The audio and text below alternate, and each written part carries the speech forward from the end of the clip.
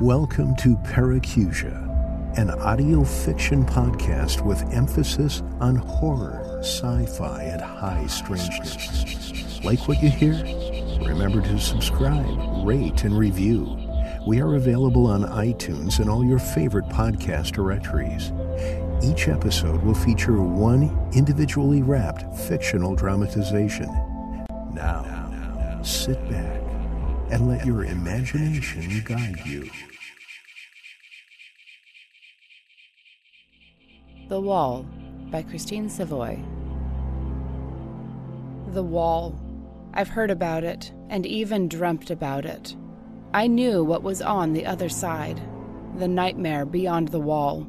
The disease. The rot. The festering flesh beating against the wall like a rhythmic heartbeat.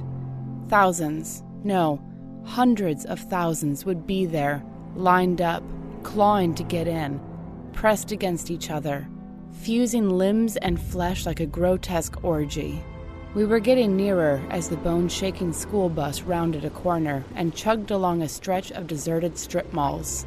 The wall was still not visible, and everyone aboard craned their neck east to see if they could catch a glimpse. The wall was built shortly after the first wave of infection and was the only savior to our existence. There weren't enough bullets or bombs to stop them, and many who actually knew how to use the military weapons were on the front lines, many of whom never made it back, or, quite depressingly, joined the ranks of the enemy. The wall was a solution brought forward by a structural engineer, and with the help of the Army Corps of Engineers, it was set in place like an ancient monument across our state. Some say it was 200 feet high, and others said it would be visible from space, if the space station was still manned by the living, that is. It was rumored to be 12 feet thick, made up of poured concrete and reinforced steel. The passengers in the front of the bus began to cover their faces and turn in disgust. And then the smell of the dead entered the back of the bus where I was sitting alone. The driver slowed and put on a blue and white surgical mask. The smell was sweet and wet, and it immediately brought back memories. Memories none of us wanted to remember, but each of us forgot out of necessity. The bus turned another corner, and the bus driver pointed, and then we saw it. The wall. The one thing that protected us. The one thing that made us human. It wasn't what I expected. It wasn't 200 feet high, and it wasn't an impressive engineered cement wall. Well, parts of it were cinder block, but some of it was wooden, or chain link, or a combination of materials. It was only about 15 feet high. On one section of poorly laid cinder block, graffiti marked the wall with the words, "They live." Through the chain link, several corpses were visible milling about. They must have heard the diesel engine of the bus rumble through the empty neighborhood, and they reacted, stretched their arms and opening their mouths, revealing blackened gums and dark, blood-soaked teeth. Their decaying muscles and tendons were not responding as quickly as I remembered. They hungered for human flesh, but these poor shells of men and women who once lived were nearing the end of their second existence. Some looked away, but others returned the stare of the undead. I just stared at the wall and couldn't help but feel let down. I'm sure everyone on the bus felt that way. The bus sped up and turned down a residential street, ignoring stop signs and speeding through school zones. As it turned another corner, it slowed down and came to a stop, and the bus driver turned around and lowered his mask. This is it, folks, he said with a smile. This is Sector 8, the first stop. All those assigned to Sector 8, please exit. I was looking for 237 of Maple Street. My husband Richard and our daughter Danielle had arrived 2 days prior and were awaiting my homecoming. We were separated before the event. I mean, legally separated. We had our issues, and Richard got custody of Danielle, and I moved back home to my parents. We visited casually, keeping the relationship alive for Danielle, and secretly wishing we were back together. When the United States had fallen, everything changed. Richard and Danielle were separated in the chaos. My parents were ambushed en route to a safe zone by a gang of survivors. Danielle and Richard finally reunited a few weeks later at a security zone constructed by the Red Cross. I was unlucky. I was 2 states away, and telecommunications were nearly non-existent. Everything happened so fast. The collapse of society took days, maybe even hours. All my friends and co-workers were either displaced, dead, or the living dead. I lost it in those first days, and I was found walking along Interstate 6 by a convoy of Marines on their way to Fort Denton. I was at a convention previous, and all I could remember was being bored. My short-term memory was blank. I had no purpose. When the first wave of the undead pandemic finally subsided, communities began re-establishing government, law, and order. Pockets of survivors banded together and fought back the plague. I found myself drifting among the homeless, the refugees from all 4 corners of the United States. I had no purpose other than to live. With all I saw, I believed Richard would be dead, and most certainly had no hope for my daughter Danielle to make it through this horror. I struggled and endured a suicidal journey to Denver to see if anything remained of my family. I don't remember much of the journey, as I dared not hold those memories. Upon my arrival at the safe zone in Denver, I was processed by a refugee camp, my skills analyzed, and my usefulness to society weighed. I was told I was going to be a cook at Mercy Hospital. I was also entered into a database, and was told my husband was alive, and had posted a search bulletin to alert him if I was ever found. The woman who processed me said it was rare, but it did happen. She said that my husband and my daughter are living within Denver's newly developed safe zone, and she would apply for my transfer to them as soon as possible. I spoke to Richard and Danielle on the telephone shortly after. I broke down, and it took me some time to speak clearly. Richard said he was just assigned to move into a new house with Danielle and said I should come home. He said it in a way that I knew he forgave me and wanted me back. All those assigned to Sector 8, please exit, the driver said, awakening me from a memory. I stood up erect and composed myself and proceeded to the door. It appeared I was the only one in Sector 8, as the other passengers remained seated and were talking amongst themselves about the wall or their new home and lifestyle. I looked out the window and anticipated the row of houses that lined the streets. They were 1970s-style bungalows, not mansions. In a world of 1/10 the previous living population, you could live almost anywhere. Why did Richard choose this neighborhood? We were nobodies, but again, in this world, anyone is a somebody. On this side of the wall, you could have it all. At least, that's what I thought and was told. The government still had clever PR folks doing their marketing. Damn them. I saw Richard. He was waiting near the door of a white house with baby blue trim. Danielle was holding his hand, smiling nervously. She was young, now only 4, but she still remembered me. I stepped off the bus and started to run toward them. I nearly fell, and Richard caught me and held me close, nearly smothering me. He pushed his face deep into my neck and wept. He let go after several moments, both our cheeks soaked with running tears. I bent down and grasped Danielle. She stepped back before I could embrace her. "Mommy, why are you crying?" she said innocently. Richard began before she even finished her question. No, honey. Mommy is just happy to see everyone. She reached out towards my hand and paused, her hand open, ready to receive mine. I paused, and then reached toward Danielle's hand, and immediately she pulled me forward, chattering away about the house. Richard smiled as I looked back, getting swept through the front door, immediately noticing the smell of fresh paint and floor cleaner. "I put dandelions in a vase for you on the kitchen table. It's a surprise for you." The house was furnished, sparingly. It appeared as if Richard and Danielle had not done anything, or perhaps had no opportunity to make this home their own. The furniture was dated and a little worn, and seemed not to match. This was someone else's house at one time. I paused in the living room, listening to Danielle comment about the lack of a television set, and how she missed watching cartoons. I looked at the green plaid sofa and noticed a stain above it. The stain was light brown and was seeping through the fresh paint. It fanned upward and faded near the roof. I stared at the stain until Danielle pulled me down a dark hallway and into her new room. I knew what the stain meant, and it haunted me.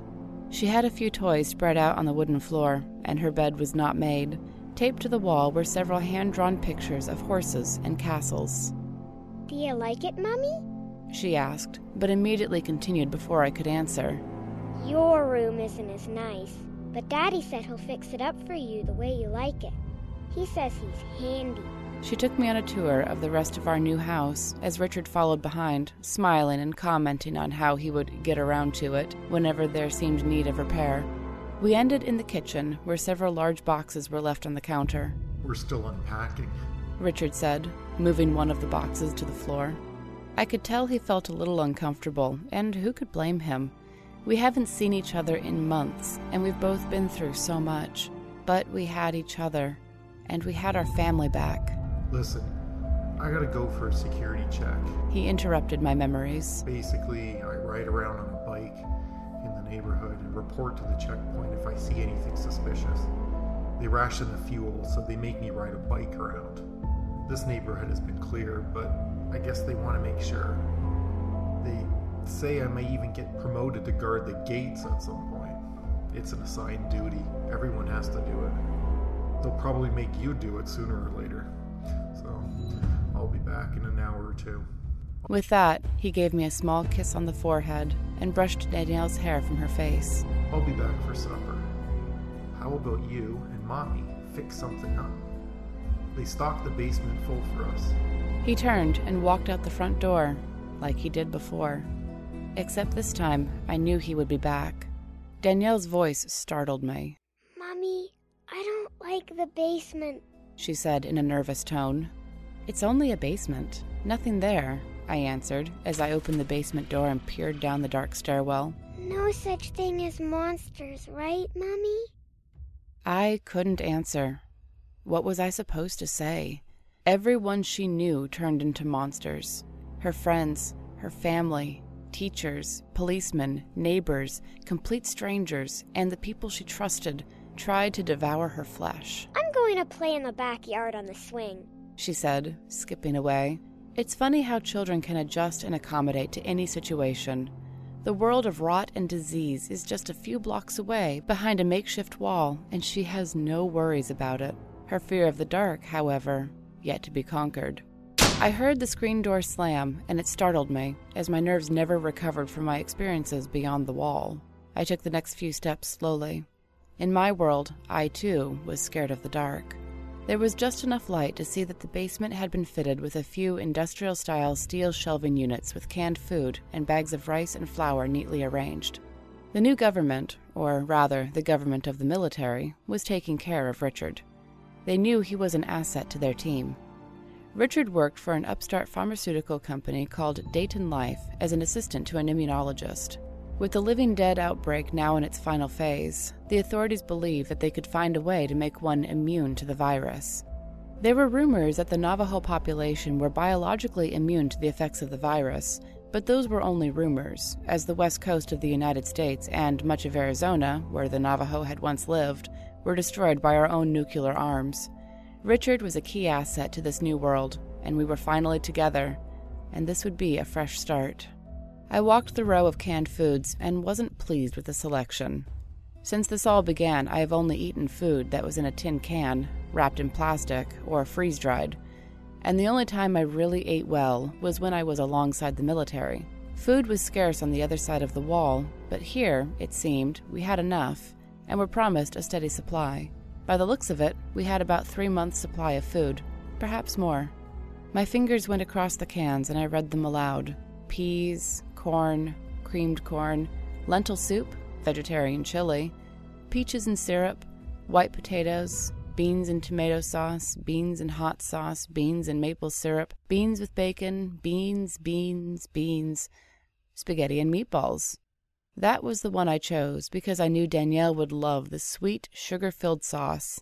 I removed 2 cans and saw movement behind the 3rd can. Perhaps it was my shadow or even my own imagination. I reached for the last can, and my finger touched something wet and hairy, and then I felt a stinging pain in my finger and then my wrist.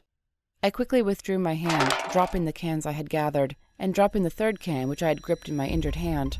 Blood formed in a balloon on the tip of my finger and pumped out quite rapidly out of the tear in my wrist. I covered the spurting wound with my other hand as I looked to the source of my injury. A small rat wedged its way between the cans of beans and creamed corn and looked up at me.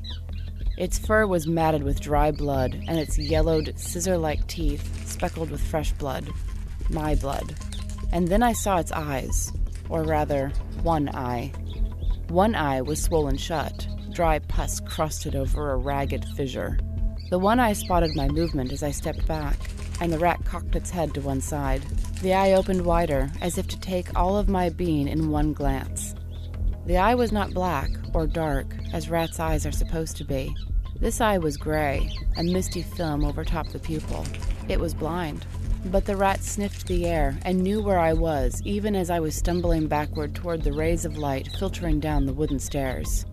It opened its mouth to reveal a gray, cantankerous tongue, and it leapt off the shelf in my direction. I turned, still holding my wounded hand, and ran up the stairs, slamming the door behind me. I breathed heavily and leaned against the door, sliding down along the wood until I reached the floor. I could hear the rat make its way up the stairs and to the crack at the bottom of the door. It started to chew madly at the door, and its paws swept under the crack, reaching for me. I could feel my hand going numb, and my mind began to split with a sharp pain that started near the base of my skull. I pressed against the wound and lifted myself up to the kitchen sink and turned the cold faucet on and rinsed the wound.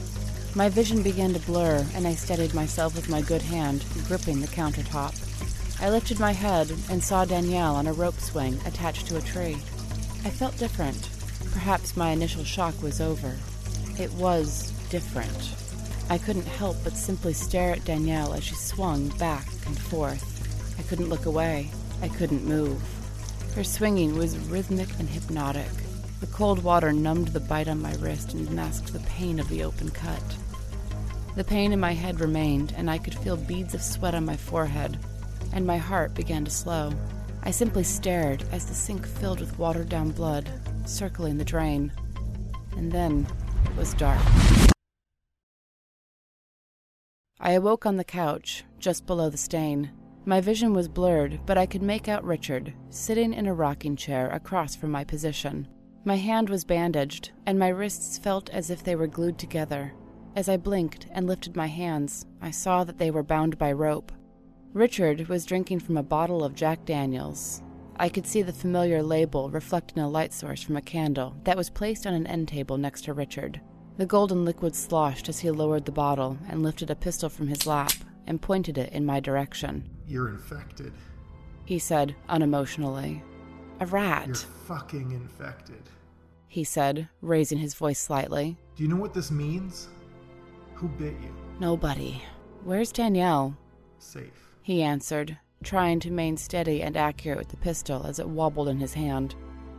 The basement. A rat. I breathed in deep.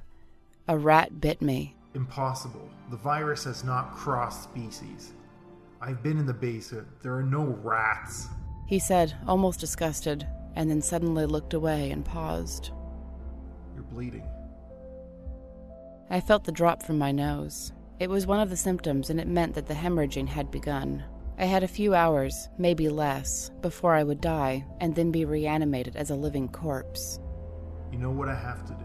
He said as I smeared the blood drops from my nose with the back of my hand. I began to sob, almost uncontrollably. But I love you, I simply said. He turned the gun on himself, pressing the barrel into the side of his temple. I could see tears streaming down his face, and the bottle of Jack Daniels fell to the floor, emptying its contents. Danielle needs you, I said. And he paused, and then lowered the gun. There was a thump on the door. A single thump, and not a recognizable double knock of a visitor. It echoed and alerted us both. Richard stood and went to the front door and peered through the peephole. What is it? I asked. I can't see, he said as a thumping noise came from the kitchen window. Then there were a few more thumping sounds from the other room, and a few more again on the door. What the fuck? Richard said as he whirled around and went to the kitchen. I stood up, nearly falling over, and hobbled toward the kitchen to see Richard staring blankly out the large window with the curtains pushed aside. It was dark out, too dark to make out any zombies, but as I got closer I saw what Richard was staring at. It was a bird. A black crow with matted feathers and its beak covered in dry, dark blood. Its eyes were dull white. Fucking hell. Richard said. It's in the animals. There were many more thumps on the windows, and the crow pecked at the glass in a fury. I was still bound, and very afraid. My lungs were on fire just from the short walk to the kitchen, and I bent over slightly to ease the pain. That's when I saw the basement door. The crack at the bottom of the door was chewed through, and jagged pieces of wood made a mess of the general area. There were a few nocturnal eyes reflecting light, and they immediately scampered into the kitchen upon sensing our movement. Richard spread his legs and then jumped upon the kitchen counter. He pulled me up just as one of the rats opened its mouth and trained in on my ankle. I shrieked and nearly fell back down to the linoleum where the zombie rats, 3 now, were stretching up. Richard fired the pistol and missed, the round deafening us both and leaving a smoking, dark hole in the floor. He opened the kitchen drawer and produced a kitchen knife and hacked away at my bounds, releasing me. We need to save Danielle, is all he said. He pulled out the entire kitchen drawer and held it above his shoulders. Just then, a siren sounded. It wailed as more thumps hit the window. Richard tossed the entire drawer downward toward the 3 infected rats. Knives, spoons, and other cutlery smashed into and around the rats. The drawer hit them directly, covering one and knocking 2 others away for a moment. Enough time to make a getaway. I leapt off the counter and toward the garage door. I was slow, and I felt a heaviness in my legs. Blood pooled in my mouth, and my vision began to grow murky. Richard pushed me from behind as I opened the door to the garage. He slammed it shut just as the rats reached the threshold. The garage was dark, but I could make out the shape of a Jeep. Get in, damn it, Richard said, pushing me forward once again.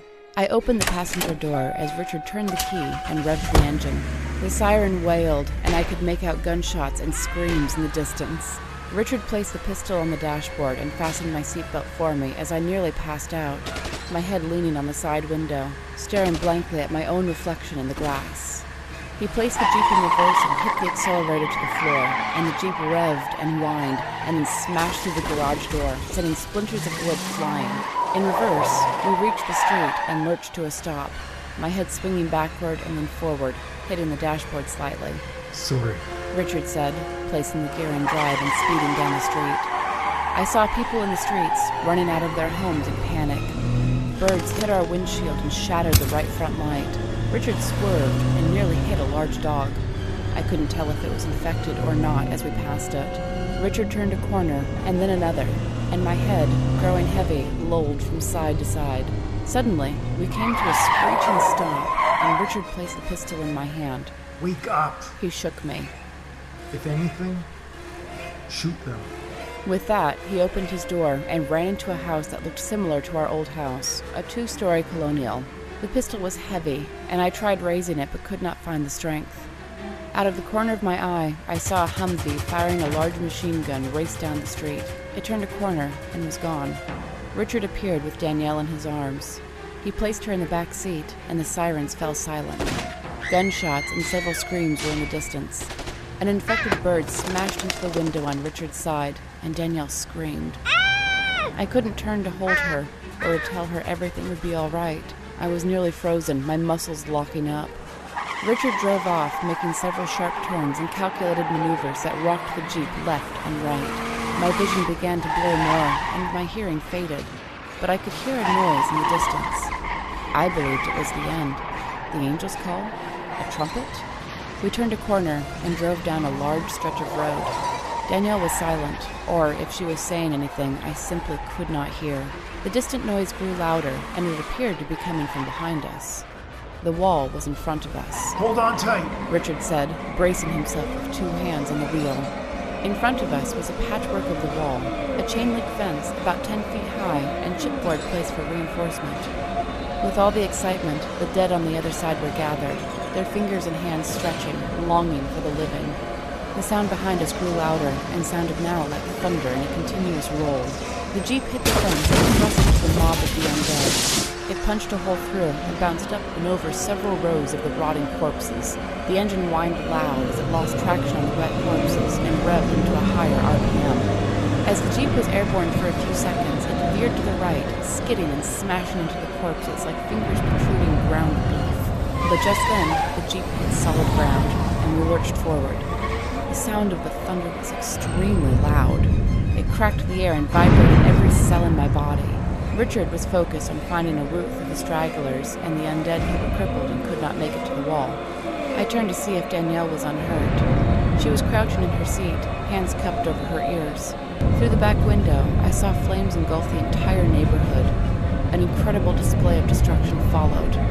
The wall collapsed, and the dead blew toward us as the shockwave hit. In an instant, the Jeep was hit by the invisible shellwave, and it sped up twice its speed, swerving left and right. Richard regained control and continued driving away, dodging obstacles, and finally turning onto pavement. Above us echoed the thunder as a series of 5 bombers in formation passed overhead. They're bombing it! Richard yelled loudly so I could hear. Nothing's left back there! But nothing was left for me, anyway. I was bit, infected, and would be dead in hours, perhaps minutes. Richard drove on the empty highway at a moderate pace. Both headlights were smashed out, and the Jeep was making a strange whining noise. The sun began to appear behind us. The early rays provided me with a brilliance of warmth. It was then I discovered I was shivering. Richard pulled the Jeep over and reached across my lap and opened the passenger door. Get out, he said. I heard those words before, and I knew he meant it. Again. I turned to see that Danielle had fallen asleep. Take care of her, I said, wanting to cry, but no tears rolled down my cheeks.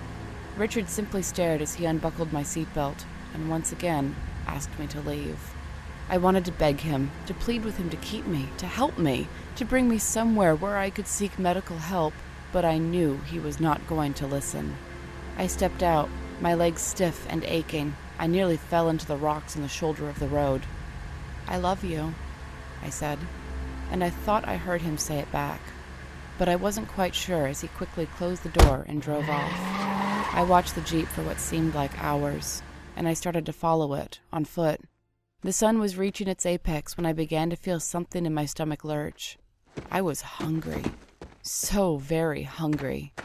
I lost sight of the Jeep, but I thought I would eventually, somehow, reach Richard and Danielle if I just continued onward, one step at a time.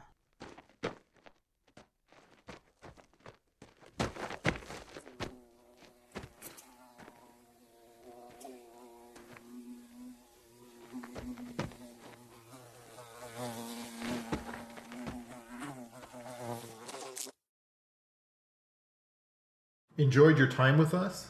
Please share this podcast and rate, review, and subscribe on iTunes.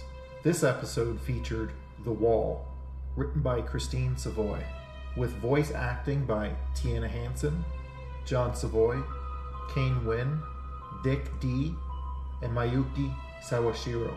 Please check out our other fictional audio podcast, Soul One. That's SOLONE. It's a brand new interactive sci-fi podcast. And if you enjoy real mysteries like UFOs, the paranormal, true crime, and unsolved murders, check out Unsolved Mysteries of the World. It's available on iTunes or your favorite podcast directory.